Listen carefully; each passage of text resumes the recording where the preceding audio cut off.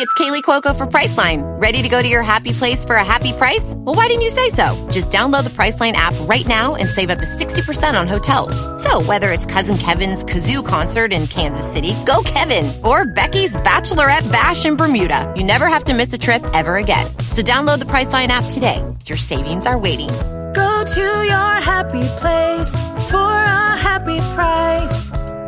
Go to your happy price, Priceline. Hi, folks. We're back for part 3 of our series on the Mary Celeste. We'd like to thank tonight's sponsors, Blue Apron, Stamps.com, Indochino, and the Great Courses Plus. Listen for special offers in tonight's episode. We'd like to remind everyone that by our new schedule, this is our 3rd show in a row and will be dark next week. However, we'll be back August 31st with the first show of another 3-week run. And now a special message for one of our assets in the field.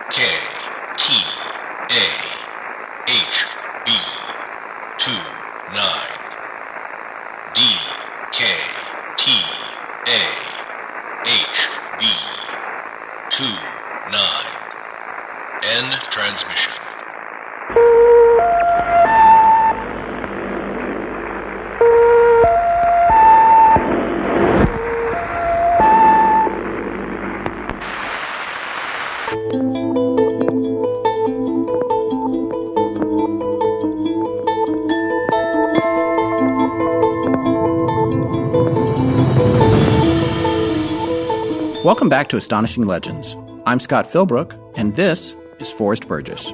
Duty is the great business of a sea officer. All private considerations must give way to it, however painful it may be. Lord Horatio Nelson. Join us tonight for the last part in our series on the Mary Celeste.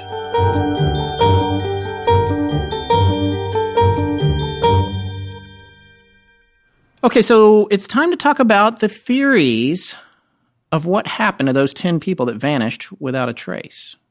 And I want to talk about vanishing. For me, and this is a problem I have, how do things just completely vanish? But you have to remember... Oh, dear. Well, they really do. I mean, the Earth, first of all, when it comes to ocean vanishings, 7/10 of it is water.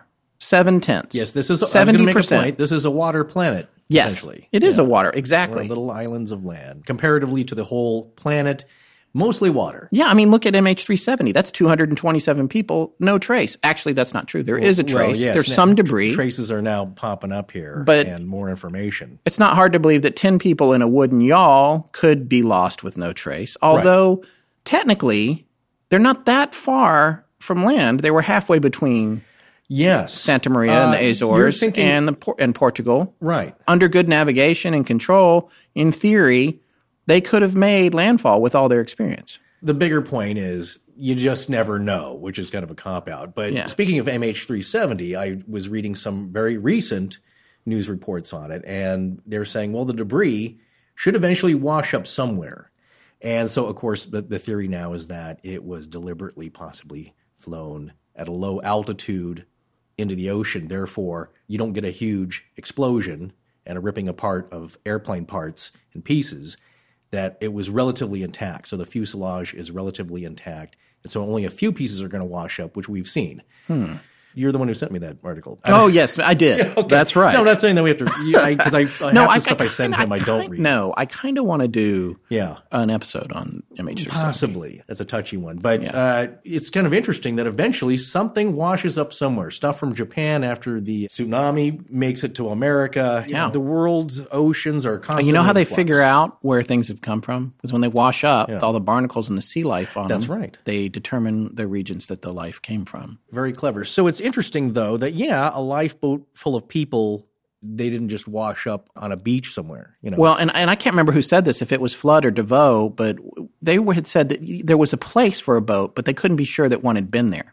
Oh. Wait, so, the railing was lowered and it was gone, but, there were davits on the back for lowering a lifeboat, but they weren't used. They were blocked off for some reason. Yeah.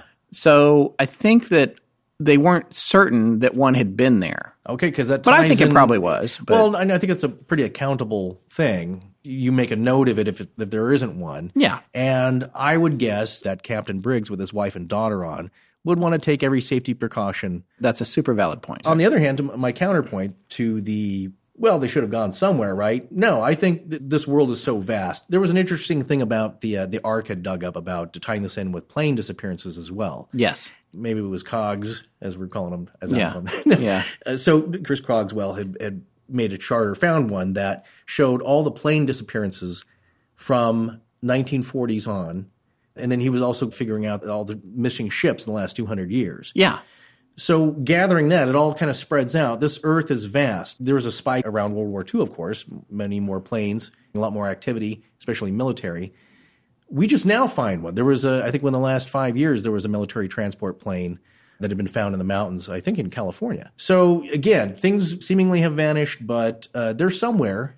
Yeah. Unless you want to get real off the charts, off the chain, and then we're talking about interdimensional portals. Yeah. Okay, but it's not that unusual that a small boat with the survivors on it would just never be found again. They got swallowed up by the ocean and possibly, bad weather. The other thing, the other first rule, even when you're just at the beach, is you don't want to be separated from your craft.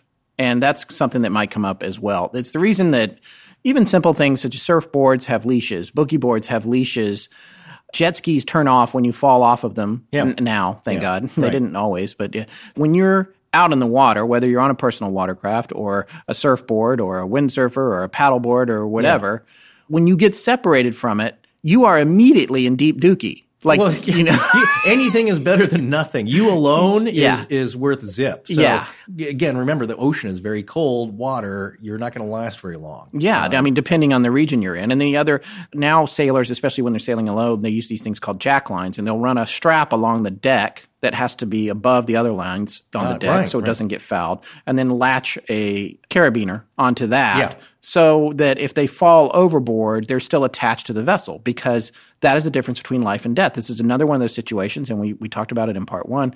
You don't get a mistake. You don't get a mistake in an airplane or a helicopter, and most times on a motorcycle. And when you're at sea, especially if you're alone, you don't get a mistake. You get zero mistakes. You're just dead. And if you make one, or you have to make it's a miraculous finding of you later, and you've been eating a jellyfish, for a month. Fishermen have been lost at sea. That guy in Mexico was gone. Amazing. For what? I can't remember how many months. It was months. Yeah, it was months. Yeah, and that's what he was doing. So it's possible. It's not very likely. It's a cruel place. You're not meant to be out there. Again, the point is that any piece of flotation device, well, unless you're Jack from Titanic, then that you couldn't get on the door. So it didn't really help you. Yeah. But anything is better than nothing. So you want to remain with your vehicle. I have a problem with movies that where they we're going to head off into the woods that way. No, you're in a crashed fuselage. Stay there. It's a bit of shelter. Any kind of things that shelters you from the elements is better than nothing. That's true. So, I see your point. Okay, so one of the first theories I want to talk about is the theory that was developed by retired sea captain David Williams, who has got 50 years at sea. It's a very experienced. Yeah, and he currently is living down in the Philippines. I actually spoke with him briefly via email. And one of the things that he came up with was the possibility of a seaquake, that the Mary Celeste had been hit by a seaquake. And the thing to remember with a seaquake is that it's much like an earthquake. A lot of people probably haven't experienced them. You and I have. Yes, but not on the ocean. Not on the ocean. And this is the thing to remember about water. It's not forgiving. So just because the quake is underneath the bottom of the ocean doesn't mean that you're not going to experience significant damage sitting on the water on top of it, because the water is only a half step shy of a solid. Right, but and things build up. It's like a giant tsunami can only start as a few feet high. Yes. And when it builds up, now it's 50, 100 feet high in very extreme cases. But Yes. So, and that's a phenomenon that can happen. We talked about rogue waves. Yes. Waves, it's just which energy, are now have been documented. Yeah, energy overlapping in such a way that's, again, very, very rare, but it can happen. It can happen, and it causes capsizing as well. Now, the Mary Celeste, however, did not capsize. Captain Williams pointed out that there was a bark called the Alhama of Arendal sailing from Norway, and the crew abandoned ship after a violent seaquake on December 20th, 1885, 13 years after the Mary Celeste. And he actually has an article here. It's called Horrors of the Deep, a crewless bark discovered and terrific shocks of seaquake experienced. St. John's, January 8th. The British bark Isabel reports passing a large Norwegian bark on the 20th. The name of the bark is the Alhama of Arendal. No vestige of the crew was found. 2 days previous, the Isabel experienced terrific earthquake shocks lasting 15 minutes. The thunderous submarine roaring was appalling. The ship was shaken in every fiber. The crew, paralyzed with fear, broke through all discipline and cut the boats loose. A cessation of the shocks restored tranquility on board. So they actually experienced this, and they're talking about another vessel they found that was completely abandoned. Right. There was another ship that's kind of famous, the Joyita. This was a 70-ton ghost ship. It was found in October 1955. This is from Captain Williams' website directly, which is deafwhale.com. You should check it out. Deafwhale, DEAFWHALE.com. She was found in October 1955, abandoned not far from Fiji Island. The marine surveyors blamed it on a seaquake. And here's an article about the Joyita. Marine inspectors today completed a preliminary survey of the 70-ton ghost ship Joyita and reported the disappearance of her 25 passengers and crew could be explained in only one way, a seaquake. The Joyita, now at Suva, Fiji Islands, was found drifting and deserted in the South Pacific 3 weeks ago. She had sailed from Samoa on a 2-day voyage to the Tokelau Islands on October 3rd. A big air-sea search uncovered no trace of the missing passengers and crew. The Fiji government ruled out piracy. Investigators said today the only imaginable cause of the disaster was an undersea eruption that threw everyone overboard. The Tonga government is being asked to help check the seaquake theory. Let's take a breather here for a quick message about one of our sponsors. Well, it's time to talk about one of my favorite sponsors again, Blue Apron. At this point, I've made more than 25 Blue Apron meals, and I got to tell you, Forrest, I'm hooked for life. For us, for my whole family, it's changed so much more than just our grocery store habits. We were always going out to eat, and you got to think about what that adds up to, not only in terms of money, but the drive time and everything else. I do the finances in our house, and I've figured out that we've been saving a fortune with Blue Apron. At less than $10 per meal, Blue Apron is sending these amazing meals to our home with seasonal recipes and pre-portioned ingredients. All we have to do is cook it. And I love that too, because how fresh is a home-cooked meal from raw ingredients? I mean, you can't get any fresher than that. In fact, to make a Spinal Tap reference, and if you haven't seen that movie, please see it immediately, a Blue Apron meal can be none more fresher. Not only was that a bad joke coming from you, it's bad grammar. But you know what? I couldn't agree more. Blue Apron is awesome. They know that when you cook with incredible ingredients, you make incredible meals. So they set the highest quality standards for their community of artisanal suppliers, family-run farms, fisheries, and ranchers. Whether it's Japanese ramen noodles, wild-caught Alaskan salmon, or heirloom tomatoes, Blue Apron is bringing you the best. They have new recipes weekly, and you can also customize them each week based on your preferences. Choose delivery options to fit your needs. There's no weekly commitment, so you only get deliveries when you want them. Check out this week's menu and get 3 meals free with free shipping by going to blueapron.com/astonishing. You'll love how good it feels and tastes to create incredible home-cooked meals with Blue Apron, so don't wait. blueapron.com/astonishing. Blue Apron, a better way to cook. Okay, let's get back to the Mary Celeste Part 3. All right, so the interesting thing about this is the captain and crew of the Joyita, and you can read, there's a Wikipedia page on it.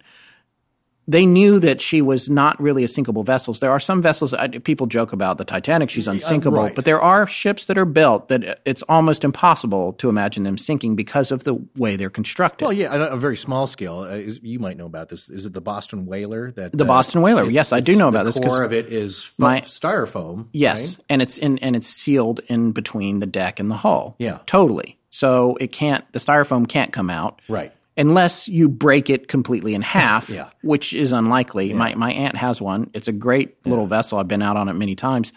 And she's like, yeah, no, these don't sink. You stay with it. Even if it does break in half, the styrofoam comes out, it's not going to sink. Better to be floating on something than nothing. Exactly. Yeah.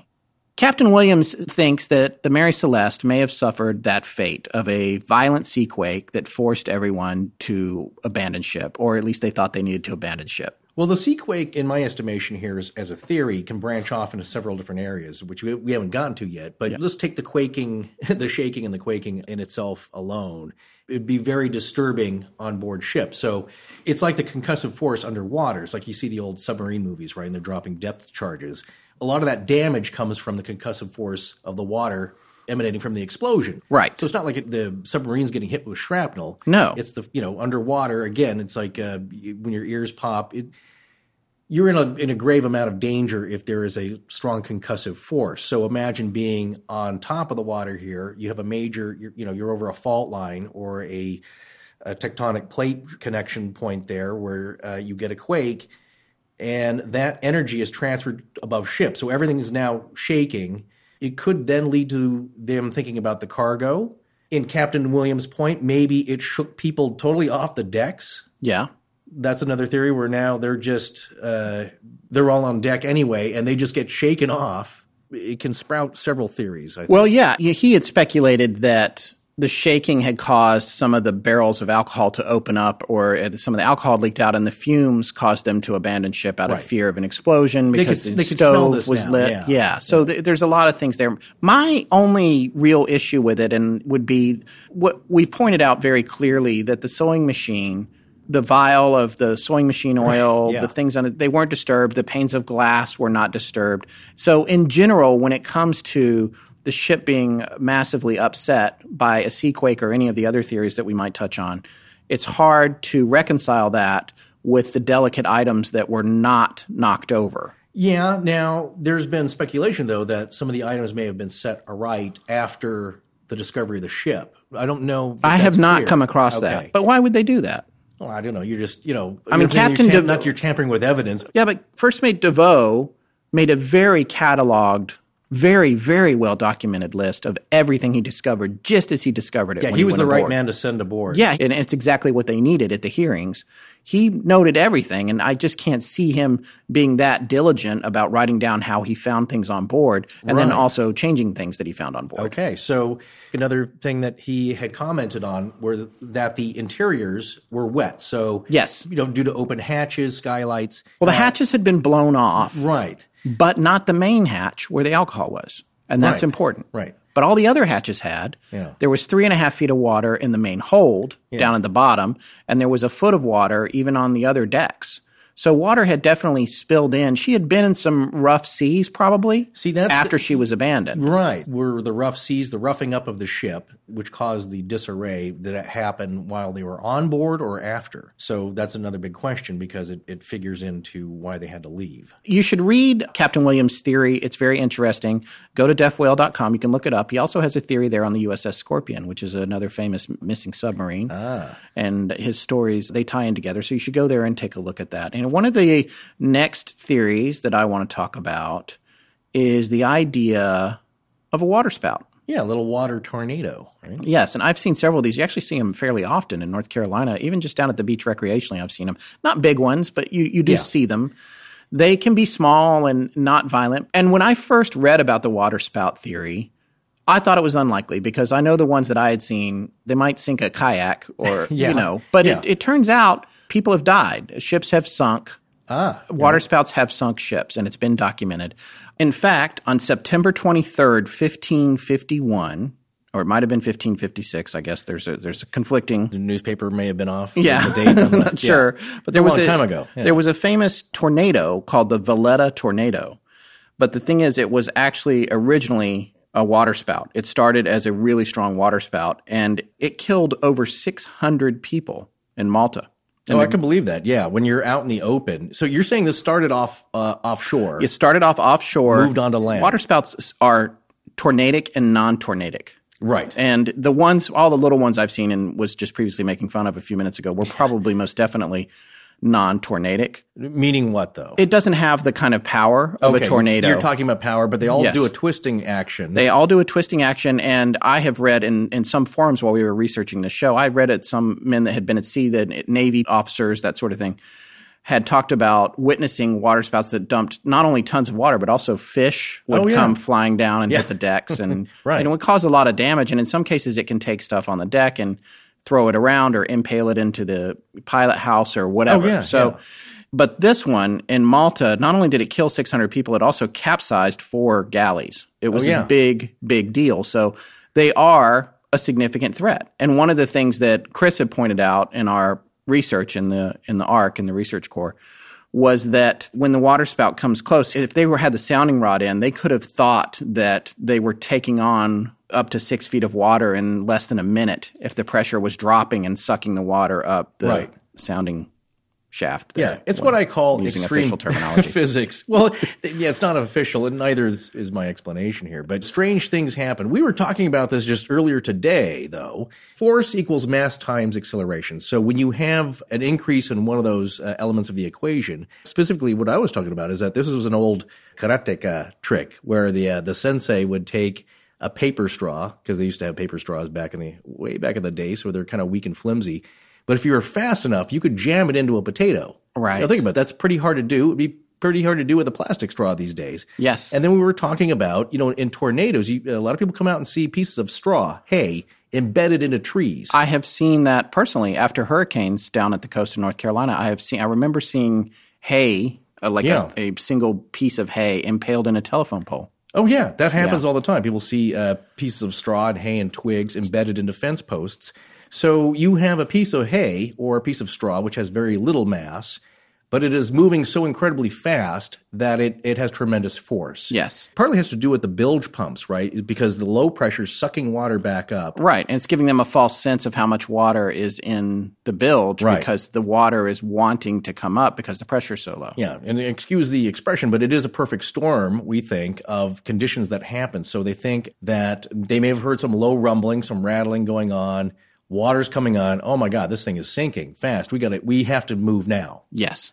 And the other thing is the low pressure, when it came up, could have actually sucked the hatches right off the deck. Yeah, you'll hear about that from people who have gone through a hurricane or a tornado, that the windows bow outwards because of the pressure. Yeah. Because of the low pressure outside. Yes. And there's greater pressure indoors. Exactly. So all kinds of strange things happen. That's true. And I've actually personally witnessed some of this stuff because of this friend of mine who lives in North Carolina. His name's Steve Jones. Pretty plain name, but he is a real person. Yeah. He actually used to be a technical diver. He himself he lives in North Carolina, has dove personally on the wreck of the Queen Anne's Revenge. Oh, you've mentioned this. Yeah, which is Blackbeard's ship, Edward Teach, who was notable North Carolina pirate. President. But his job was crazy. At one point, they were trying to excavate a cannon, and because of where the wreckage was, it's in the surf. So he would be just below the surf with waves breaking. Incredibly hard, dangerous work. Yeah. Trying to get this cannon out, and 12 feet above him, there's like crashing waves on.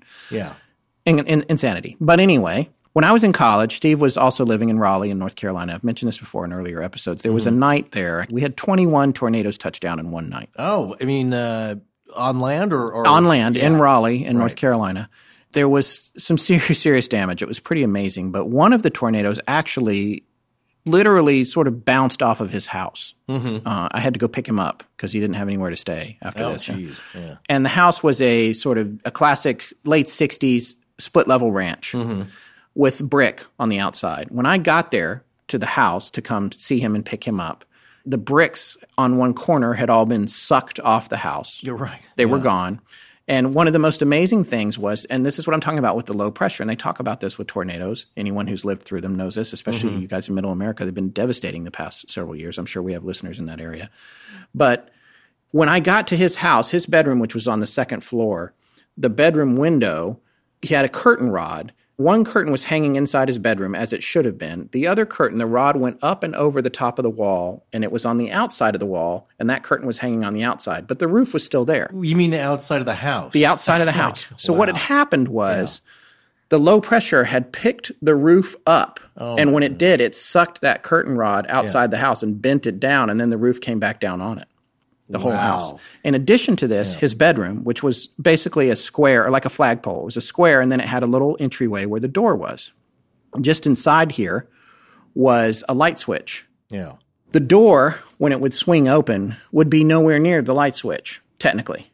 But because the house's walls were so bowed by the tornado and the low pressure sucking the house inward, almost to where it wanted to implode, right, the wall had bowed in enough to move that light switch several inches so that when the door flew open, it broke the light switch off. Wow. But when you were standing there after the fact, you would open the door and it would be easily a foot from where the light switch was. Yeah. So this is what happens with this low pressure. And the reason I'm retelling this is because it's an amazing scene of devastation. If a waterspout had in fact hit the Mary Celeste, it's easy to imagine them being below deck or whatever, and maybe they saw it coming. They knew there was bad weather. All the hatches blow off. Right. They're having problems with fumes or alcohol itself escaping from the barrels because of the low pressure is drawing it out. Rattling barrels. Yeah, they've got fumes. They're thinking we may potentially have an explosion. If there's even any open flames anywhere on the ship, they might panic and abandon ship. You have a choice between terrible options. So yes. You start with the worst terrible option, and then you progress from there. So it's like, it's not great getting everybody into a lifeboat, but if the main ship's going to explode and catch on fire, right, it's still and the waterspout has passed, right? But we still have an issue that we're dealing with back here now, and this goes back to the sounding rod that was left on the deck. Yeah. If the waterspout was in the area or even nearby and you're experiencing the low pressure that we were just talking about, the sounding rod would have reflected a much worse situation for the water in the bilges. It would have exaggerated the depth. Right. So they might have thought that she had way more water on board and that in fact she was sinking because she had gone from what they were used to, which was maybe a foot or 2 feet, to like it looked like 6 feet. Yeah, I think that ties into First Mate DeVoe's estimation of it, that the low pressure, he was thinking that there was a misestimation, I guess, exactly, of the amount of water below, because the water having been sucked up into the bilge would give a false reading. Yes. So it seems like, whoa, we're taking on water way too fast. At this rate, it's going to sink. Yeah. We got to get out of here. Right. They drop the sounding rod on the deck. They make preparations to get off because, as we pointed out numerous times, they left quickly but orderly. They left, of course, things that weren't important at the time, but they gathered important documents. Most of their personal possessions, I think, they left behind. But it seemed like as fast as they could without panicking. So, right. Yeah. It does seem like most of these theories are pointing that they didn't get pulled off the ship themselves by an unknown compelling force like squid. But we're going to get to the squid thing. We are going to get to the squid right. thing. But before we get to the squid, let's talk about poison. Aha.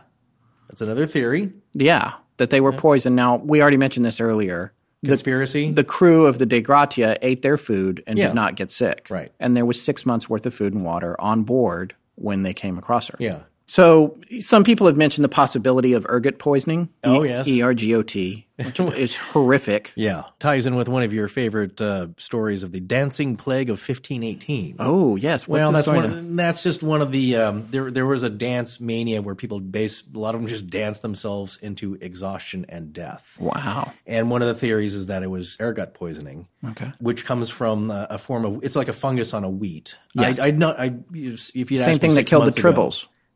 Sorry. Right. Got into the Quadritriticale. Okay. You're right. Sorry. Well, I'm nerding out right there.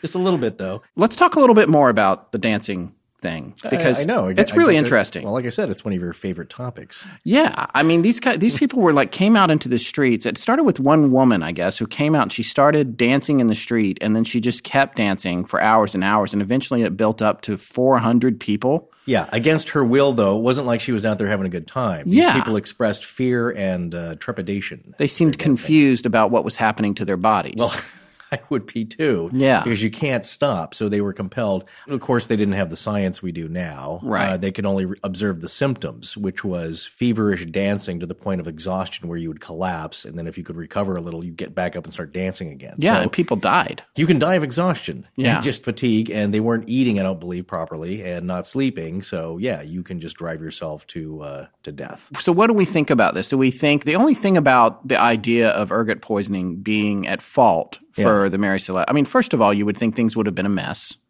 on the ship. If people were going bat crazy and thinking that they were animals and dancing and clawing at things. Yeah, because LSD is synthesized from the same... Yeah, well, ergot does not contain directly lysergic acid diethylamide, LSD. Right. But it's a precursor. It's in the chain of being synthesized to get a powerful hallucinogenic. So, yeah, you can understand that people would have psychotic episodes and be very fearful. That's another bad side effect of LSD, I've heard. Yeah. Having the fear, as they say, and freaking out. But, yeah, it's a fungi that occurs on rye mostly, but it can also be on wheat and barley and very rarely oats.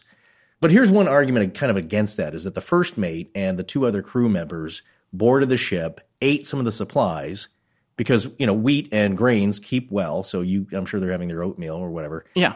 Didn't affect them. No. As they sailed her back for salvage all the way back to Gibraltar, they were eating that food and they did not get sick. They did not have any kind of poisoning or any issues with the food that was left behind. There were 6 months of food still on the Mary Celeste when they found her. In good condition. And I think you can kind of tell now if the grain's affected. It does get a brownish rust color. At least I know the heads of the grain stalks become discolored and shriveled a little. And so who knows what they had on there. But basically, I'm going to guess that they had stores of wheat for bread making and flour and such. That kind of rules it out for me, eating the food. I agree. Okay, let's stop there for a minute and quickly share a message about one of our sponsors. I got to tell you, man, sometimes there just aren't enough hours in the day. It's like with our show, 9 to 5 just doesn't cut it. If you're like us and working long hours, you can't afford to make time-consuming trips to the post office. You need a better way. Use Stamps.com. With Stamps.com, you can get the postage you need the instant you need it. You can buy and print official U.S. postage for any letter or package right from your own computer and printer. It's quick and easy. You'll save money with Stamps.com, too. It's just a fraction of the cost of one of those expensive postage meters, plus you'll get special postage discounts you can't even find at the post office. In fact, we recommend it because it's been great for us. The minute I started using it to ship our merchandise from our store, our shipping costs went way down. And with their USB digital scale, their software knows exactly how much your package weighs without you even having to type it in. Another time saver, especially when you're shipping a lot of stuff at once. It's really the perfect service for your small business. I wish I'd found them back when we started out. You know, it has made things a lot easier for us, and we're saving money too, so that's great. Right now, sign up for Stamps.com and use our promo code LEGENDS for this special offer. A 4-week trial, plus a $110 bonus offer, including postage and a digital scale. Get started with Stamps.com today. Within minutes, you'll be printing postage right from your desk. Go to Stamps.com, and before you do anything else, click on the microphone at the top of the homepage and type in LEGENDS. That's Stamps.com, enter LEGENDS. Within minutes, you'll be printing postage right from your desk. All right, let's get back to the show. This also ties into MKUltra and Polybius. Experimental releases of some form of ergot synthesized to make people go nuts in a whole town in France. Yeah. Also, I just want to say, with regard to the earlier theories we've mentioned and with Captain Williams' theory about the sea quake, again, things were upright. The ship had not suffered any significant damage to the hull. Some battering, yeah. Definitely. But it was normal kind of wear and tear. Right. It's hard to reconcile some of those theories. Some of the other simpler theories that have been put forth in the past are the theory of pirates. Sure. Which has been ruled out because nothing was taken. There were Riffian pirates operating off the coast of Morocco in the 1870s. Yes. But again, pirates generally take things of value, especially small things they can carry. None of the stuff of the personal effects of the crew or the captain were really messed with. That's right. There was even a bag with some money in it in one of the sea chests. I don't think they would have looked over that. Yeah. I personally not thinking pirates, and most people aren't as well. There's the whole idea of the crew emergency too. Someone falls overboard, and then recovering that person is so poorly managed that it results in everyone being overboard. Well, the Australian... The Kaz, too, it had set sail, and then 5 days from off the northeastern coast of Australia, 5 days later, it turns up completely abandoned. And it's been compared to the Mary Celeste. Yeah. There's a lot of common ground there. I mean, it wasn't a merchant vessel, it was a pleasure vessel, but the 3 guys that were on it, one of them had been at sea for 25 years. Yeah. However, they were not good swimmers. Oh, I didn't. Yeah, and their life jackets were all still on board, which means they probably weren't wearing them. The fenders were out, which is really interesting. Whenever I used to do some day sailing, you would joke about the amateurs would, head out to sea with the fenders still out. Going. Yeah, because right. Splashing around. It's a sign you're not really up to par there. Yeah, but ship shape. So that's a weird thing. That's a little bit of a weird thing. If they're at sea, why are the fenders out? What I've noticed, reading a little bit about both cases, of course, is that what's so strange to the people that find it and the investigators later is that it seems so mostly normal. Yeah. That's the odd thing. If the people were missing, but it looked like, oh my God, there's blood splattered everywhere. Yeah. Things are tossed over. Things are looted. Well, pirates, you know. Or a scuffle. Somebody didn't get their Johnny cake just right. A fight breaks out. 3 guys go overboard. You would expect some kind of disarray. Yeah. And there's a little bit, but not a lot. Not much. Well, there was a laptop on in the cabin. It was still on. Was working fine. Yeah. The motor's still running on the boat. The motor was running. Yeah. Yes, and it was a sailboat. It was a catamaran, but the motor was running. And in both cases, maybe it's a clue, maybe it's nothing. Yeah. A rope was tailing behind both the Mary Celeste and the Cas-2. Yeah, and I can't figure that out. In the case of the Mary Celeste, I felt like the yawl was probably tied up to her, but that's part of my theory there. But I think in the case of the Cas-2 or a small pleasure vessel, I could see dragging a rope for safety, especially if you were solo maybe, in case you fell overboard. Sure. Something to grab onto. But as we've said, when you get separated from your craft, and these 3 guys were not good swimmers, all it has to do is just be going a little bit faster than you, and you're dead. Yeah, can you imagine that feeling? You're in the water, and the watching boat's it sail on. away. Yeah. And, your last chance. Yeah, and you probably got several hours of just treading water. Yeah. And before you expire, unless you get rescued.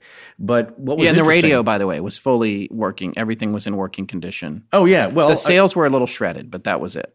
That was the only that's problem. an odd thing. The one mainsail, I think, was pretty shredded. Yeah. So, but that could be weather, right? It could just be from when it sailed on unmanned, if it got in the wind the right way and the boom was swinging back and forth. Yeah. And, okay. It would have just torn the sail up, for sure. So no Dyatlov shredding. No. They're trying to get I need to get through the sail to the other side of the boat as quickly as possible. But they have different theories. Some people think, well, one of them, there was some fishing line, I think, tangled up in the rudder or something. So they think, oh, well, maybe one of them was trying to fix that and he fell overboard. And then the other person fell overboard trying to rescue him. And then the remaining person, there's a theory that suggests that the boom swung and hit him. Because when you have a man overboard situation, what you're supposed to do is sail in a figure 8. And if you can't sail, you motor. If you have a motor, it's a lot easier. You drop your sails and you motor in a figure 8 until you are able to pick up the people who have gone overboard. Yeah. Which does sort of explain maybe why the engine was running. Here's the thing about doing the figure 8. You're cutting across the wind over and over and over again because you kind of do a smaller figure 8 so you can get back to rescue the people. When you're doing that, the boom is swinging all over the place. So it's possible, if the sail's not down, maybe they were trying to do a figure 8 and whoever the remaining person on board got knocked off. In classic comical boating fashion. It was probably funny for about 1/1,000,000th of a second. That's always the joke in the comedy. The experienced guy ducks and then the other guy gets hit in the gut. And, The difference, though, that's interesting with this case is that being a modern-day 2007 incident – one of the guys was videotaping earlier in the day. So they got some important clues from this videotape, which in one case it pans around 360 degrees. They're able to see some islands and land, which led the investigators to triangulate where they were. Mm-hmm. And who was on board. The guy, one of the guys was on the back step fishing, maybe accounts for the fishing line. That's where they saw the rope being trailed. Yeah. The motor was not running. Yeah. They weren't wearing their life vests. Right. Nothing in too much of a disarray, just another pleasant day, but very quickly, referencing Dyatlov, things can go badly very quickly. There's a whole different set of rules. When you're solo, you have to be so much more careful. And it's like you said, you have to have those jack lines on. Yeah. Because if you fall over, there's nobody to pull you back in. With Captain Briggs, who was extremely experienced, a master mariner, women not being allowed on deck while it was underway, which I don't know if he held to that, but it's unlikely that Sarah was above deck very much. Well, I'm going to guess that she was watching the 2-year-old. Exactly. And you don't want a toddler on deck. No. In a very dangerous place. So I'm sure she brought her up for fresh air and to look around a bit, but I'm sure that mostly she's watching the kid. Yeah, down in the cabin and knitting her new dress, which she left behind on the sewing machine. I just don't think somebody fell overboard. I don't think there was ergot poisoning. There was no sign of any sort of panic, really. Aside from the dropped sounding rod, there wasn't a sign that people got off in a panic, disorderly way or that anyone was suffering from some crazy illness. Now, well, no, because the other thing is that even if it was ergot poisoning, I would still suspect that there would be dead people on board. Plus, it doesn't take you out very quickly. No. There's a long suffering period, and not everybody dies from it. You can recover from it. Right, and on top of that, you certainly would have made a note of what was going on in the log. Yes. Of which there was no notes of any kind of that type. Same thing with the Seaquake, although in theory the Seaquake might have happened. They abandoned ship, and they're keeping a new log in the yawl, which is lost. Yes. Possibly, but it's hard to say. So the final couple of sort of crazy theories before we get on to what I think personally might have really happened is that a UFO came down next to the ship and opened a little door and took everybody and they vanished into another dimension. Well, or it was a USO and it went back below the ocean to Atlantis. Yeah.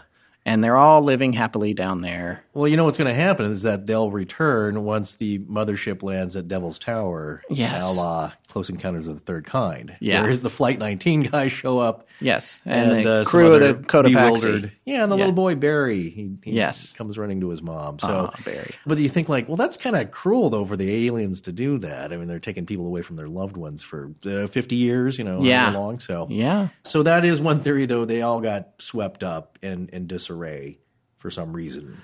There's a few people in the Ark who are devoted to the giant squid theory. Well, at least one I know who it's one of the more fun ones. Not that, people disappearing, of course, is fun. But But if you're thinking of a giant squid attack, it's dramatic, I'll say that, and maybe slightly more likely than a UFO. Right. If you don't believe in UFOs. And now a message from our last two sponsors of the evening. Man, we've scored some great sponsors lately. I am so excited about Indochino. What a cool product and service. Made-to-measure suits for the masses. It's such a great idea. I've never had a job where I needed a suit, and the suits I've had have been off-the-rack ones, pretty much. I've noticed. Well, you can tell, really. When you look at somebody, you look at a guy, and the suit's not fitting right, it bunches up in all the wrong places, especially around the shoulders. And Indochino has changed all that. They're reinventing men's fashion.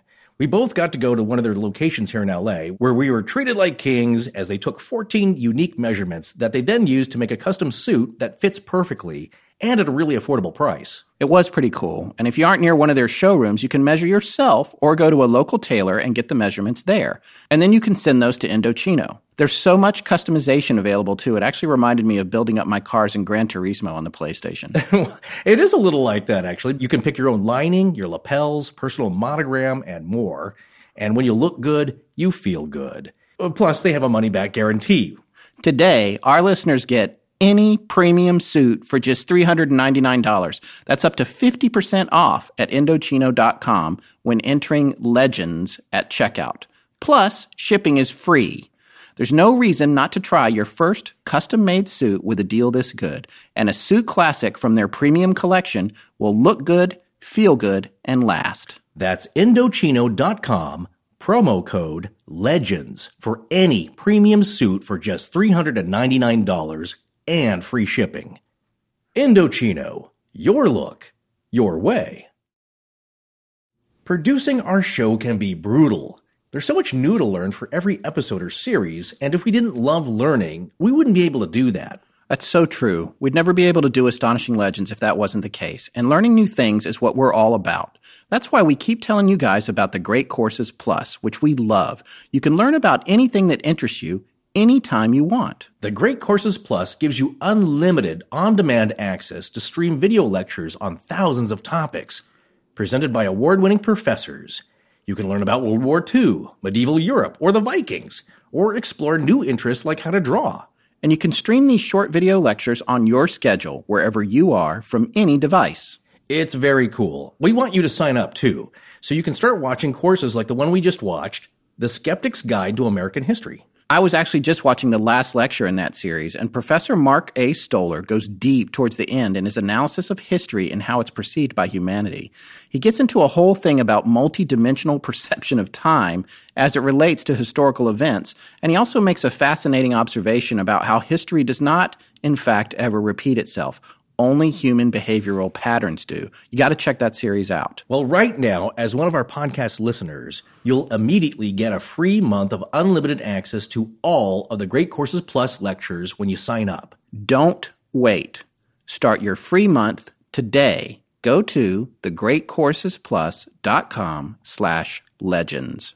Remember, thegreatcoursesplus.com/legends. We now return to our show, which will continue uninterrupted. Now you tell me your thoughts on the giant squid. So one of the members of the ARC, for those of you who haven't, or just now joining the show and haven't heard before, that's the Astonishing Research Corps, which is a group of rogues, scoundrels, and infidels who research for us. They're like lions in a pit when we throw them a new topic. One of our members in there, Marie Mayhew, who is on Team Giant Squid. Well, yes. She wrote a very interesting post here in our the app that we use for research, which is called River. I want to mention this here. It's very funny. Here's my final plug for the giant squid. Although I do think waterspout and or a possible explosion is more likely. We'll talk about that in a minute. Short of sea zombies, I love me the squid. During the last 3 months of 1872, there were sightings of giant squid off the Azores, and this beast would be very prevalent in popular culture of the day since Jules Verne published 20,000 Leagues in 1870. There'd be a lot of fear and speculation around them. In the morning of November 25th, a giant squid either attacked the ship or attached itself to the bow. Giant squids are documented as surfacing and or attacking ships, according to the Museum of Unnatural Mystery. But they weaken when they're close to the surface. The Mary Celeste was 100 feet long, and an average giant squid would only be about 30 feet long and probably in a somewhat weakened condition. But it would still be big and strong enough to attach itself to the bow and squeeze the ship. Not enough to sink her, but the crew might not have known that. It could have also used its powerful beak to carve the grooves into the bow. The squid wouldn't have to eat anyone. It would have been enough to scare the captain and crew very badly. Its size, the noise of it chewing up the bow, the fact it's been hyped in Victorian culture. It would be terrifying, combined with the fact that Captain Briggs was a devoted Christian. He was faced with a demon that came out of nowhere, and there's no one there to help them. The Leviathan. Fearing what the creature would do and wanting to save his child, wife, and crew, this was enough to cause their forced evacuation. They gathered what they needed, positioning the sails and the lifeboat, trying to keep the squid as far from them as possible. Maybe the captain could rationalize that the squid would not ultimately sink the Mary Celeste, and tried to keep tethered to the ship, but the squid, or poor panicked planning, severed them, putting them adrift. So with what we know about the found condition of the Mary Celeste, that giant squids were known to be in the area in that time, and the nature of the captain himself, it's not entirely implausible that this could be the cause. So the Humboldt squid, which are very aggressive, we're going to talk about that here in a second, they can be around 6 feet long. And then the colossal squid, the Architeuthis, I think it is, can be up to 40 or 50 feet. Is that right? It maxes out 39 to 46 feet, depending on if it's male or female. So it's slightly larger than the giant squid. Right. This is not, It's not something you want to meet. And we actually, the ARC has dug up a lot of stuff. Tess actually found some stuff on squid attacks that was amazing, and as did Marie, both Team Giant Squid proponents, but I don't really see their tentacles reaching up on deck and plucking people off the deck like we were talking about.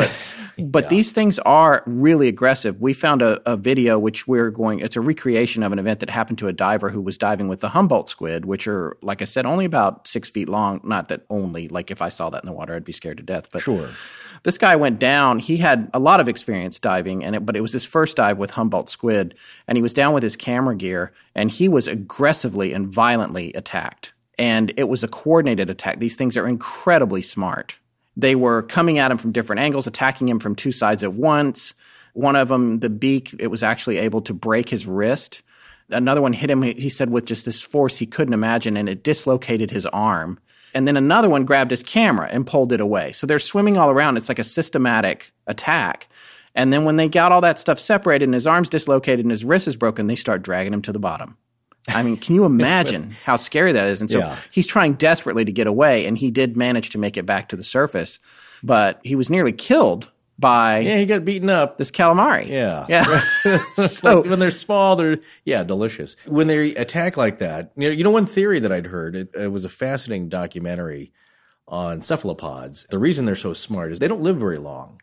So they have to get smart. Generation after generation after generation they have the ability to learn quickly. It's like the octopus that can, he learned how to unscrew the jar lid to get his little fish bits out. Yeah. There's one that predicts soccer matches and I think presidential elections. Right. And he was, after he predicted poorly for a match, he was somehow killed. Yeah, well, they didn't like his outcome. Yeah. But he guessed correctly. They're very smart, they're clever, and one of my favorite deep-sea creatures here is the triple-wart sea devil. You ever seen that thing? It's very monstrous. No. I'm sure you have. It's a tiny little, ugly little fish, sometimes called the angler fish. Yes, another species. Of course, yeah. They have a little wormy rod that comes out of the top of their head that's got a bioluminescent tip to There's one of those in Finding Nemo, I'm pretty sure. They're very frightening. Yeah. They have very long, sharp, spiky, clear teeth, I think. Why they're not that scary is that they're probably the size of a cantaloupe. They're not that big. If this thing was 20 feet long, oh my gosh, that would frighten anyone. The reason that they have these really long, sharp, spiky teeth is that they have to hang on to any prey that they get. Because at those depths, food is scarce. Right. Most of the fish aren't down there right. because it takes a special kind of creature to live that deeply. So that's my point about the squid. Not only does it have that giant, scary parrot beak, and it is a little like a parrot beak because they're cracking open a shellfish with it. According to the one report we watched, they can bite through Kevlar, your wetsuit, a limb. They could sever a part of a limb because you have a lot of pressure. I think more pressure per square inch than an African lion and bite pressure. That's right. In the suckers, there are sharp rasps. So I think it's a bone or calcium type, very sharp protrusion because once they grab onto a piece of food, no matter what size, they got to hang on to it. And think about this. The beak is only at the center on the underside. It's a very strange, it's a giant head. And there's a mouth. Around the ring of the mouth is all your arms. The whole thing is basically a machine to pull food into this mouth. Yes, and these squid have 2 extra long tentacles for feeding that are longer than the other ones. So their overall length comes from the 2 super long ones that they use to grab you. Now, here, listen to this story, and people say, have squid ever attacked a boat? Well, here is an actual BBC story from January 15th, 2003. The headline is, Giant Squid Attacks French Boat. Okay. All right, so check this out. French sailors taking part in the round-the-world Jules Verne Trophy. Well, that sounds fun. Yeah, and it seems like a perfect event for this. Say they have come across one of the most elusive monsters of the sea, the giant squid. Veteran yachtsman Olivier de Kersasson, who sailed from Brittany on Saturday, said that several hours into his voyage, he found that a giant squid had clamped onto the hull of his boat. The creature, scientifically known as Architeuthis dux, is the largest of all invertebrates. Scientists believe it can be as long as 18 meters or 60 feet. Olivier de Kersasson said the sighting occurred off the Portuguese island of Madeira. Madeira, I would say. Whatever it is. If you know what the right word is, don't email us about it. I saw a tentacle through a portal. This is like straight out of a movie, right? Yeah. I saw a tentacle through a portal, Olivier de Kersasson said from his boat. It was thicker than my leg, and it was really pulling the boat hard. Mr. de Kersasson says 2 of the tentacles were blocking the rudder. Giant squid often feature in maritime legends and novels, including Jules Verne's 20,000 Leagues Under the Sea. But unlike Jules Verne's fictional Captain Nemo, Mr. de Kersasson did not have to fight with the monster and cut off its tentacles. The French sailor says the squid released its grip when he stopped the boat. Quote, "We didn't have anything to scare off this beast, so I don't know what we would have done if it hadn't let go. We weren't going to attack it with our penknives." Mr. de Kersasson says the squid must have been 7 or 8 meters, 22 to 26 feet long. "I've never seen anything like it in 40 years of sailing," he says. Giant squids are carnivorous mollusks who live deep under the sea. Only about 250 sightings, mostly of dead animals, have ever been recorded. This was as of 2003, by the way. Yeah. A giant squid measuring about 15 meters, or 50 feet, was found washed up on an Australian beach in July. A smaller one was caught by a trawler's net off the coast of Scotland a year ago. Keeping in mind that's all from 2003. So here we do have an example of a squid attacking a ship. It wasn't plucking people off the ship. No. But it's certainly as aggressive as they were with that diver. I mean, I can see that happening if you're in the water. I don't see the squid performing well in terms of the out in the air kind of activities. Exactly. I saw one eat a rocking chair once. No, that's animals, they don't often get what they're seeing as smart as these cephalopods are. Yeah. Great example, I always use this, is I had a friend, he went on safari with his wife and just his wife at the time, no kids. So they're all in one of those open top Jeeps. Yeah. He started thinking, hey, there's lions over there. He goes, just stay still. Just remain still. Don't make any sudden moves. Because there's a point where the lion will start to notice that, hey, there's 6 delicious, juicy morsels in an open-top Jeep that I can pick off. If you start individually moving, when it sees it by itself, it just thinks it's a big fat animal with big round legs. So my point with the squid is that it's attacking the ship, and I don't know if it knows it's food or not. It's aggressive to begin with. It's territorial. Yes. So it just attacks it. I don't think it's like, if I sink this thing, that'll be a notch in my belt. Well, there's another video that Tess found that shows 2 squid violently attacking a small submarine, 2-man submersible. Oh, yeah. And they're just shooting ink out and they keep attacking it. So they're aggressively going They're after violent. It. Yeah. These things are violent, and they're violent on the diver. They're violent on this French boat. It's something to think about for Team Giant Squid. I'm just saying they have some points in their corner. Yeah. Whether it could sink the ship or whether it's plucking people off one by one with its tentacles as they run around the deck in a panic, I don't know about that. All I know is that if a giant squid is attached to a boat and it is plucking off the crew members, and I'm below deck, I am not going above deck.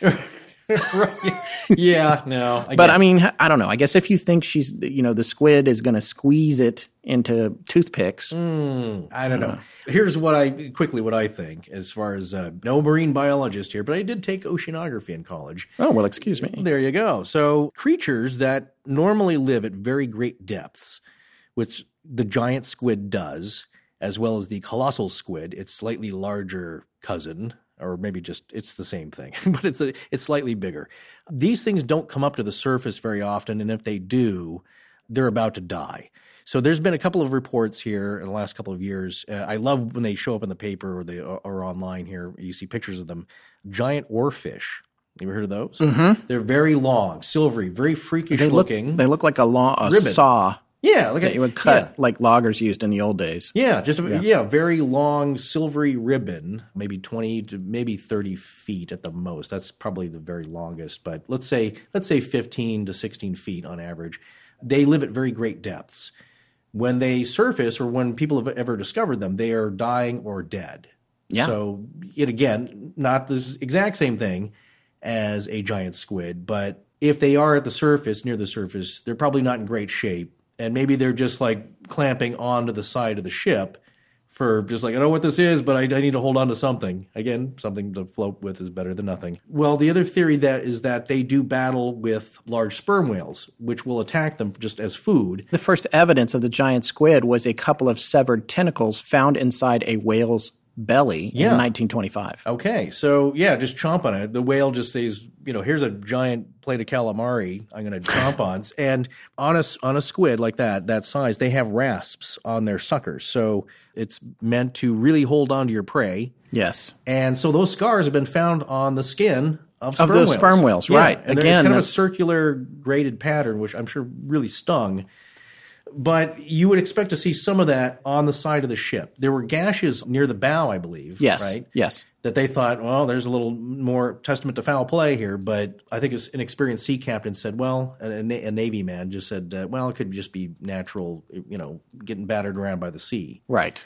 So for a large squid, it's not their natural habitat to hunt or reside. Yeah. They're not coming up unless they're... No, and again, I think if there's sightings, in the olden days that something had floated up and it was very scary looking and you didn't know what it was and maybe it's flailing around. Yeah. I don't think it's picking people off the deck. No, it's not. We're not talking about a Moby Dick situation. Yeah, right. Which was a particularly vindictive whale. Yeah, it's an intelligent creature that's got it in for you. Yeah. Although they're very smart. Cephalopods are very smart. Cuttlefish and squids. Herman Melville, who wrote Moby, speaking of which, did you know that Moby, the singer, was related to him? I did know that. A great uncle or something. Yeah. Yes. Weird. Okay. So that covers most of the, the Kraken theory. Wait a second. Are you? So you're ruling out squid yourself? Yes. Okay. I am. I just want to get a definitive answer. If it was 2 or 3 people, 10 people all experienced at sea. Yeah. Like it's a snack Why would plate. they all be on deck? Yeah, right. It's just it's an hors d'oeuvre tray. Yeah. Ooh, that one was juicy. Yeah. Well, again, that's the most fanciful and great for a book illustration. Just several tentacles and people in the air flailing, and it's got its angry eye cast upon the ship. Yeah, maybe not so much, but they do exist. Yeah, but very rare. Very rare. And not on the surface. We'll have some video of that. Yeah, that was also posted in the ARC, I think, by Chris. Yes. Some video of it taken 2014, I believe. The first time it was captured. Yes. But again, at a very great depth. Yeah, and that's just very cool. Yeah, it is very cool to look at. So anyway, we'll have that in the show notes. Yes. All right, so let's move on to the last theory. Leviathan? Are you wrapping that into giant squid? No, it's kind of a different thing. Yeah, the Kraken. I'm wrapping it into giant squid. The theory that I think holds the most water. Yes. Bilge, yes. So this is the theory of an explosion happening on board that caused the crew to believe they were in imminent danger of being blown up and forcing them to abandon very quickly. We'd like to remind everyone that there was a line found being dragged behind the Mary Celeste. Yes. As though something was tethered to the stern. However, there was nothing there. It was just a cut line or a broken line. I shouldn't say cut. No, right. But it was not connected to anything. Yes. Here's probably what is one of the most developed theories. And I would like to say that I personally came around to this theory based on research that the ARC did, including our scientist on board, Chris Cogswell, who actually did some experiments. We're going to talk about that in a minute. Which you should not try at home. No. Absolutely not. Right, just want to say that. But and it wasn't just Chris, it was the whole ARC. They were all sort of flushing this idea out. And I came around to thinking that this is probably what happened. I was then pleased to find that the definitive story of the Mary Celeste that was written by Charles Edie Fay in, I believe, 1940-something, he came to the same conclusion. And I'm tending to agree with him, and I can say that I developed it before I read what his conclusion was, which I think is really interesting. So this all goes back to the denatured alcohol. I'm going to explain this as briefly as I can.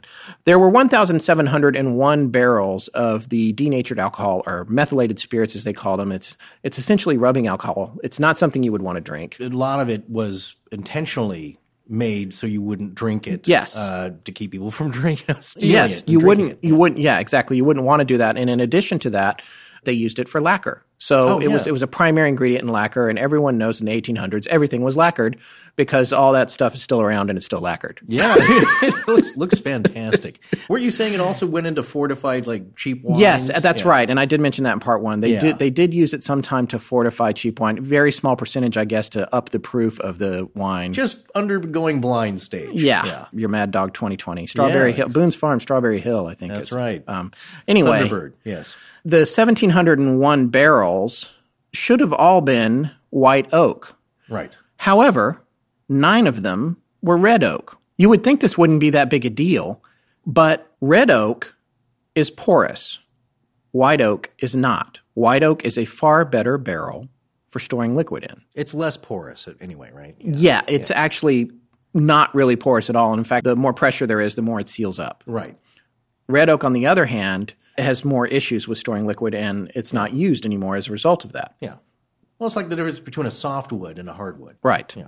Well, one of the things that they mentioned when they discovered her, and also in the hearing, was that 9 barrels of the alcohol were empty. Interesting, yeah.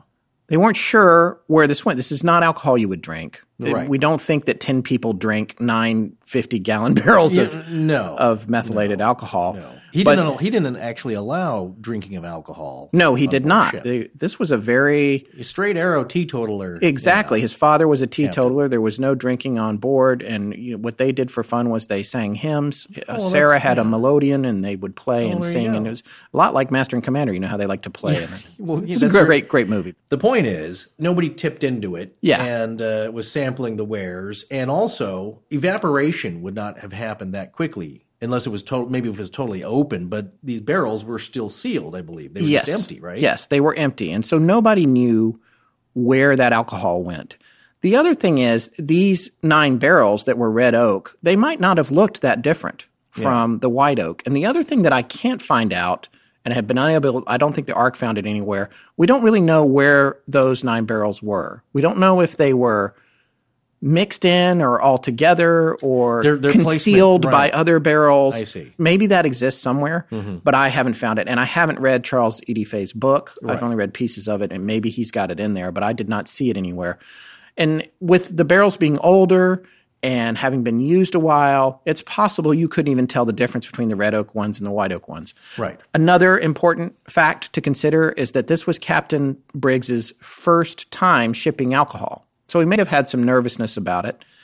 It's obviously flammable. Everyone knows that. So there's some debate over what they might have done had they found that something was going on down there. And what we believe happened is that the fumes were, as the alcohol was sloshing around in these barrels, the fumes were escaping through the wood into the hold. Right. These fumes would have been dangerous and highly, highly flammable. And they could have possibly created a sort of flashpoint explosion. And this is what Chris did in his YouTube video. We're going to provide the URL for that with this show in the show notes. He is a scientist, by the way, an actual scientist. We're not just saying that. He works in a lab. Yeah. This is not something that I want to hear anyone trying at home. We do not condone it. And in fact, I made him publish it under his own podcast, which he has one. Yeah. I'd like to point out that he's just gotten off the ground, called the Mad Scientist Podcast. So you can check that out. But you will see this video that he made where he took some vodka as a substitute for methylated alcohol, and he put it in a glass jar with some paper, and then he shook it up to get some vapors going, to have some evaporation, and then he lit it and dropped the glass lid back down on the top, and the lid vibrates. You can hear it going, it's pretty amazing for such a small experiment. It actually made a decent little explosion in this little bottle. What's really fascinating about it is the fire exists only for a fraction of a second, and there is no scorching of the paper in the bottle. There is no damage to anything in the bottle. So is it possible that when the Mary Celeste was hitting the rough seas, which they documented that she had been through rough seas before she got to the Azores, the alcohol is shaking around inside these barrels. In the porous barrels, the fumes are coming out and they're gathering up in the hold. At some point, you have static electricity building up too. Now, this is the thing about static electricity. There are all different kinds of ways that it can develop at sea. Now, I don't know if anybody here has seen the Hunt for Red October, but when they bring the helicopter down to put Jack Ryan onto the submarine, one of the first things is like, be careful, you got to ground him first. They got this big hook. Yeah. Or don't let it ground you, because there's so much static from the rotors on the helicopter that a person getting off the helicopter onto the submarine, it's a huge charge, can actually kill you. Yeah. The static builds up. It can build up from powders. It can build up from liquids sloshing around. It builds up any time the charge is unequal between two items, and one gets more positively charged. And then when the static discharges, it's to neutralize the charge. Chris has got to correct me on the way I'm explaining all this. So with the liquid sloshing around, it is possible for that, just in itself, by itself, inside the barrel, to create a static charge. We also have the barrels themselves on their racks. We have the ship tossing and turning. There's all different kinds of ways that static could start. We have men smoking pipes on board, although I would bet they weren't really doing that in the hold. No, I think that was probably frowned upon. Yeah, but against OSHA. But they had pipes. Yes. So they were smoking at some point because they were left behind. Right. What possibly could have happened is if she was in rough seas, the fumes come out into the hold, and at some point the static from the liquid sloshing or whatever was igniting and caused an explosion that may very well have blown those hatches off. Yes. The problem is, I don't know exactly how the layout of the ship works. That the main hold hatch, which is a big hatch, was not blown off. But the littler hatches, the lazarette and the other hatches, were blown off. Right. Was there a connection between the space and the hold and where these other hatches were that the pressure would have gone out that way? Would have been a low enough amount of pressure to cause those hatches to blow? Yes, Chris has done some calculations, and he's like, yes, this could have been happening. But one of the revelations that he had as we were trying to determine the likelihood of this, and if chemically and scientifically it was plausible, which it entirely is, it might not have been one large explosion. Yeah. It might have been a series of them. Right. Now, at this point, you say Captain Briggs and his crew are looking like they keep hearing these loud bangs coming from the hold. They've got almost 2,000 barrels of fuel in there, and the ship has some of the hatches have blown off, or maybe they opened them to ventilate. It hasn't ever been made clear to me if those hatches were damaged from an explosion or if they were opened manually. The point is they were upside down on the deck. Right. They So could it have does seem like they were blown off. They were not properly stowed. Yeah. So there's some debate there. Or moved in a hurry. Or moved in a hurry. Discarded to the side. Which maybe they did to ventilate. Right. That's another theory, too, is just overwhelming fumes. Exactly. So it was an attempt to fumigate or to relieve the fumes from the hold. The captain then thinks, well, this is a very dangerous situation.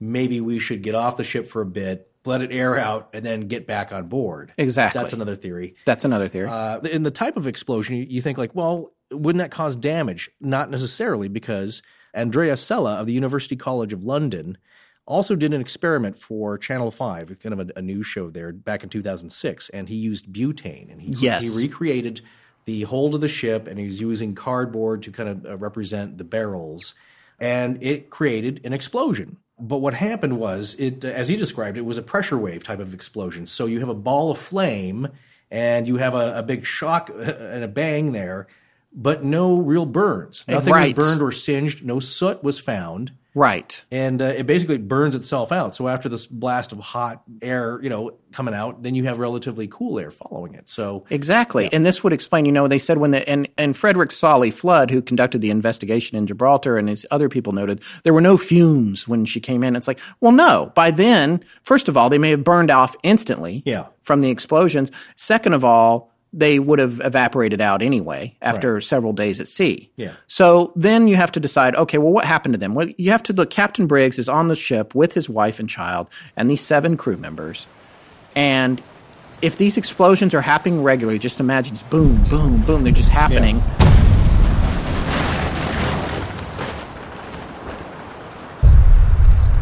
Who knows how often, because things are sloshing around, the fumes are leaking out of the 8 barrels. They don't know. Maybe they can't identify that 9 of the barrels are red oak. All they know is something is wrong in the hold, and as far as they're concerned, they have 1,701 barrels that are all having an issue. Yeah. It's time to get off the ship, especially with your 2-year-old daughter. You got to think how he would do this. I'm sure first, being the captain, he's got to get his toddler off with his wife, or at least secure them. So, again, if it's a sea quake, you're hearing a huge rumbling. Yes. If it's an explosion of fumes temporarily, and maybe you even see a blast of hot orange flame come out, you're thinking like, okay, this is the start of this. Whatever time we have left, we got to start moving here. Yes. So they don't know how much is on fire, if a fire is building, if there's going to be more explosions. But like I said, so that could be sea quake. There's a lot of rattling. If there's an explosion, there's a lot of rattling of barrels.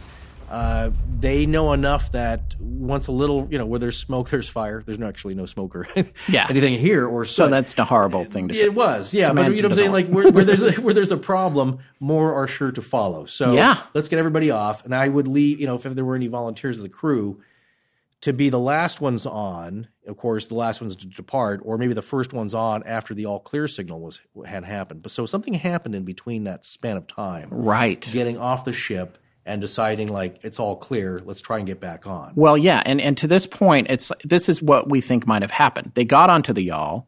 They took some of the charts. They took navigational gear. They tied her to a line, and she was towing behind the Mary Celeste. Yeah. At points, who knows, maybe a brave crew member would get back on board and set a sail or something. Right. They're not wanting to part with all this cargo and the ship, but at the same time, they don't want to stay on board, so they're on this line out behind her in case she explodes. Yeah. However, maybe a squall comes up, a storm. Maybe a waterspout comes and hits the yawl. Maybe there was a sea quake at that point. Maybe it was a confluence of bad events. And a lot of times with a disaster, it takes 3 things happening. Right. Maybe the first thing was the fumes were causing explosions. Then they got off in the yawl. And once they were in the yawl, they somehow got separated from the vessel, and then there was a squall, and they were lost forever. Could it have been something as simple as the tow line coming undone? Now, that's a little poor seamanship there. But in theory, that could have been, because they would have not been in a position to catch her if she still had sails rigged when they got off, and the sails were rigged. Right. Now, the yawl itself has, I know some have sails. I'm not sure about this. We don't know. We think this one might have just been a rowboat. Then you're not catching the ship. You're not going to catch it. If something, it's just like we said about becoming separated from your craft. You're not going to catch it. Who's holding the line? Oops. Yeah, but someone's going to be on watch. There's no question that there's going to be someone awake 24 hours a day. Still, if that line breaks and the sails are up, and maybe that's what happened. Maybe they were like, we got to get off. We got to get off now. Yeah, the explosions are going off all below deck. They can hear the explosions going off, rapid succession. They're trying to get off before the whole thing goes up. They get everyone into the yawl. They drag her out behind. And then almost immediately something goes where they get separated. That one line, that lifeline, the only line they have that connects them to survival comes loose. Yeah. Or they come loose from it. Right. And the Mary Celeste sails off towards the horizon. Never blows up, never sinks, and now they're at sea in this yawl 400 miles from Portugal or 400 miles from the Azores, and for whatever reason, they never show up anywhere. Right, which, again, in my estimation, is not so unusual. It's a big ocean out there.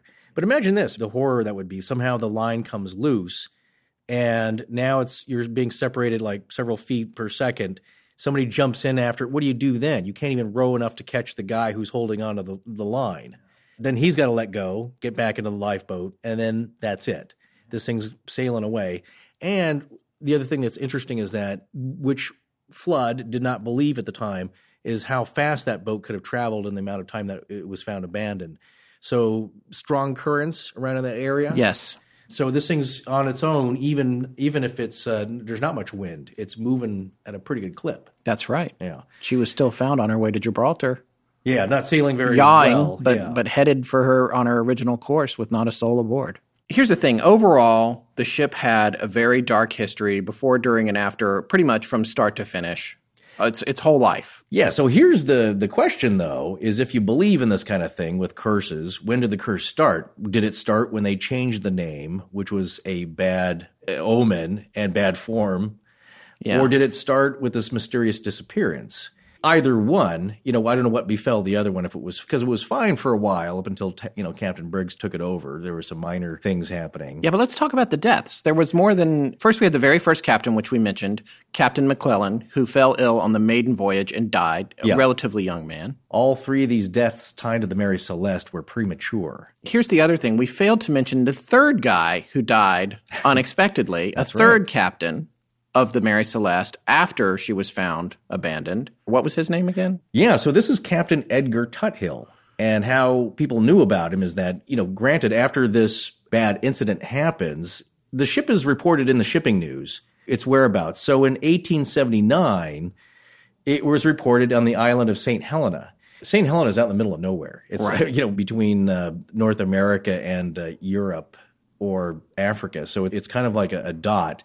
But it's a good stopover point. So he gets sick. They dock there for a bit, and he dies just a few days later, I think, after they dock there. Right. A third premature death associated with the ship. Now, but at the time, people were getting sick at sea. It was... Well, that's Yeah, actually, you remember, I was going to mention, here's a spot to mention this, the Lazarette hatch. Oh, yeah. Do you know where that term comes from? Actually, I don't. Okay, well, here's a quick little aside where a interesting thing that has to do with sailing and death.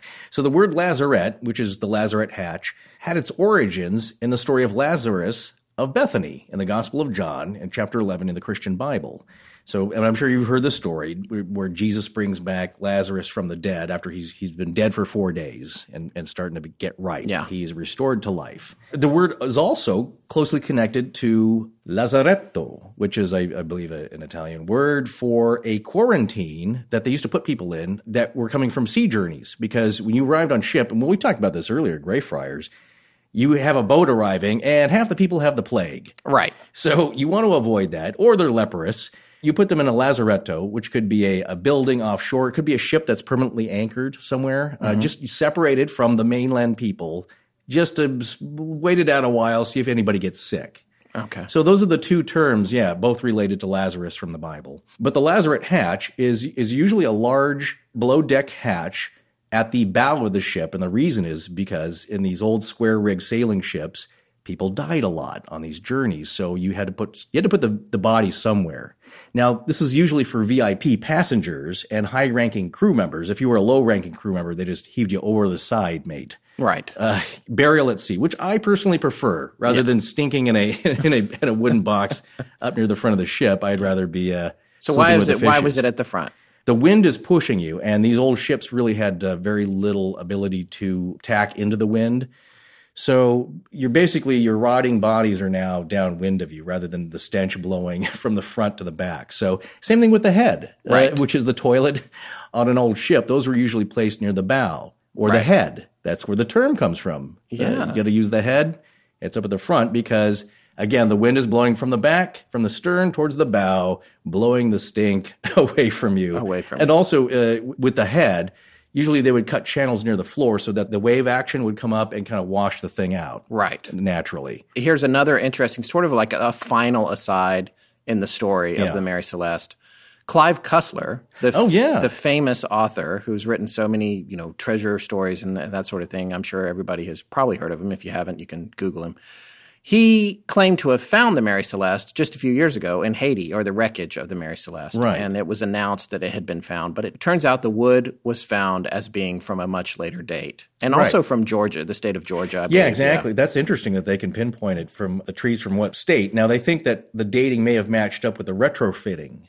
True. Of the Mary Celeste, but I believe that even then, looking at it, it didn't kind of line up. Right. But in any case, death. He made a big announcement, yet another curse about, we found it. We found the Mary Celeste. Nope, he didn't. No, you haven't. It's still sailing. Now, you somewhere, possibly. Yeah. You may know this or you may not. Sorry to put you on the spot here, but where did it get forgotten? Where it just kind of... In Haiti.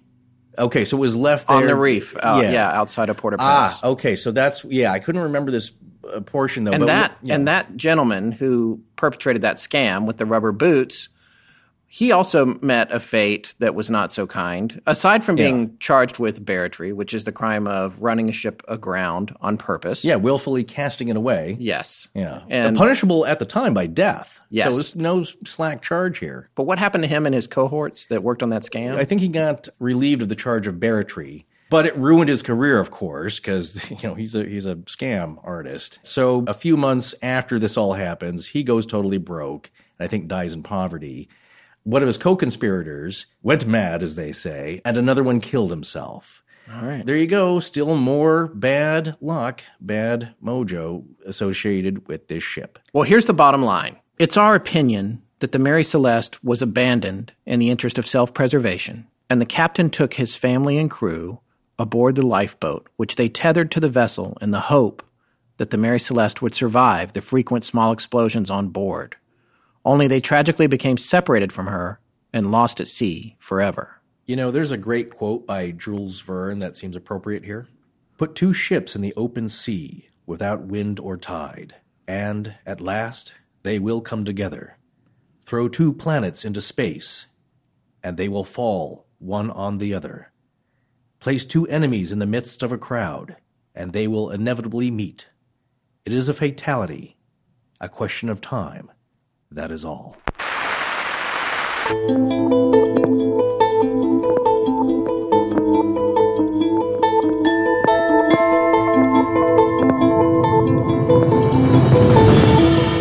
That's going to wrap up our series on the Mary Celeste. Thank you for joining us.